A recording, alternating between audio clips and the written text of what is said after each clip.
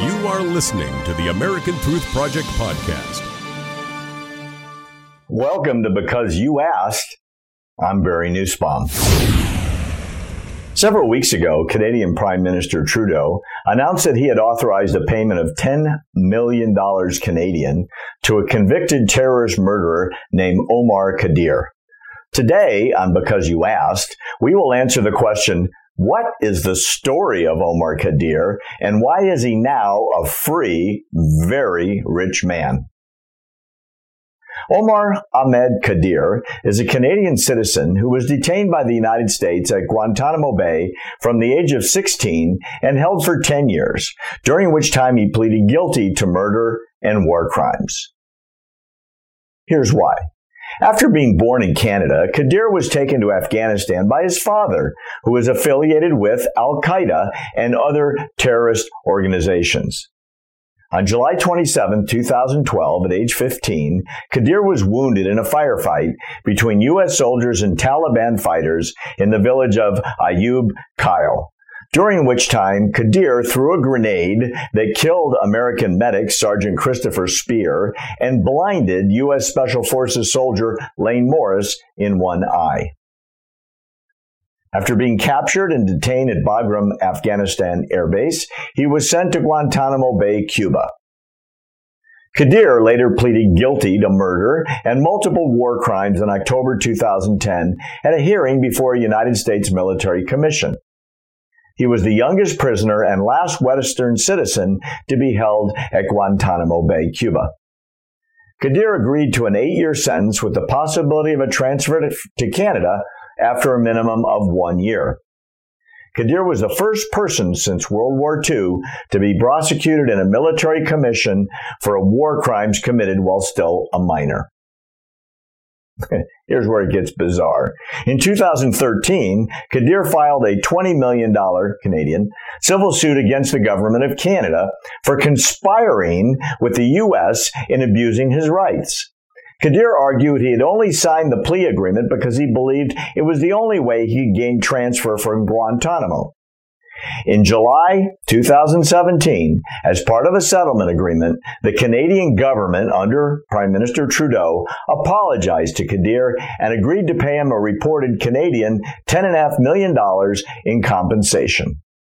I'm serious. A convicted terrorist who killed one U.S. soldier and severely wounded another one was paid 10 million Canadian dollars and apologized to by the Prime Minister of Canada. Oh boy. Khadr's lawyers filed this wrongful imprisonment lawsuit against the Canadian government seeking 20 million Canadian dollars, arguing that the government of Canada violated international law by not protecting its own citizen and conspired with the United States government to abuse Khadr.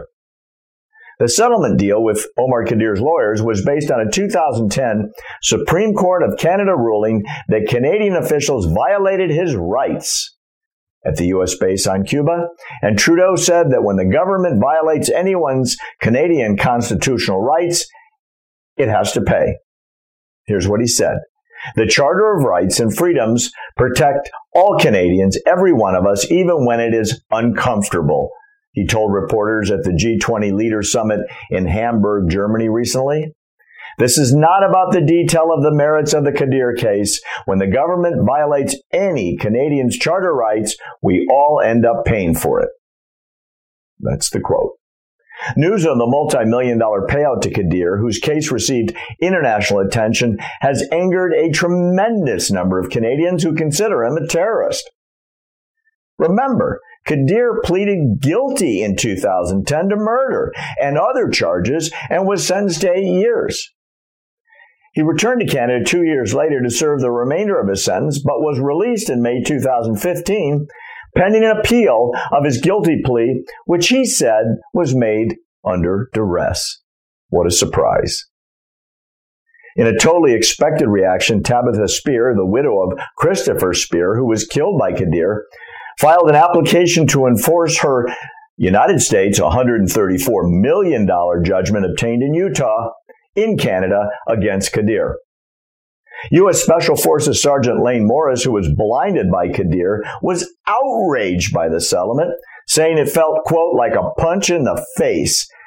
I don't see this as anything but treason, describing it was something a traitor would do, as he called for Prime Minister Trudeau to be charged. So obviously, both the victims of the terrorists are outraged. What do the Canadian citizens think? Well, a poll was conducted by the Angus Reid Institute this week in the wake of the news that the government had reached a financial settlement with Qadir and apologized for the Canadian government's role in his incarceration and, quote, torture at Guantanamo Bay by U.S. military prison personnel. Get this, 71% of all Canadians responding said the government had done the wrong thing and should have fought Qadir in court, where he was suing the Canadian government for $20 million for breaching his civil rights.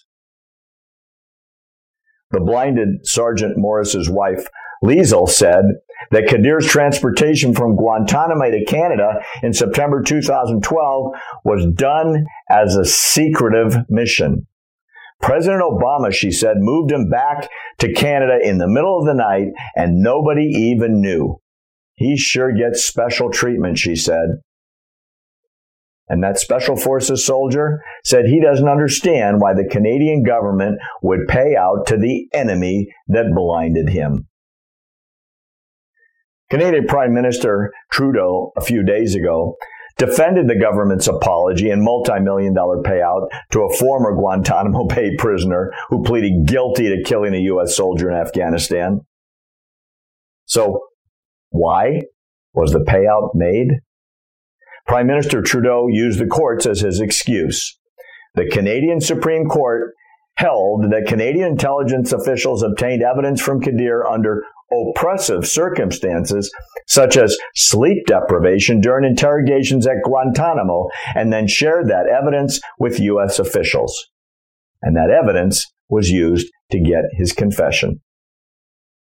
According to our good Canadian source and friend, Leslie Ann Stoffel, ex-President Obama met in Montreal with Prime Minister Trudeau a few weeks ago, just before the payout was announced. Coincidence? Or perhaps these two pro-Islam leaders met to plan how to advance their progressive agendas. We just don't know, do we? One last thought. In numerous interviews, Qadir has never apologized to his victims, nor does he regret joining and fighting with the Taliban. He just wants to be left alone to enjoy his freedom and his fortune. Please keep your questions coming to American Truth Project and our social media on Facebook or Twitter. If we select your question, you will get a special gift. You can also write to me directly by sending me an email to barry@americantruthproject.org and go to our website where you can sign up to be on our special mailing list so you never miss an important episode. Don't forget, it's free. We're here to answer your urgent questions because you asked. I'm Barry Nussbaum.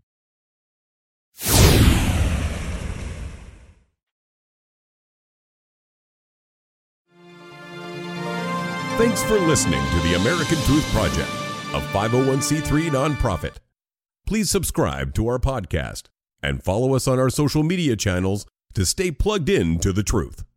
Go to americantruthproject.org and subscribe to our newsletter to stay informed on the latest news.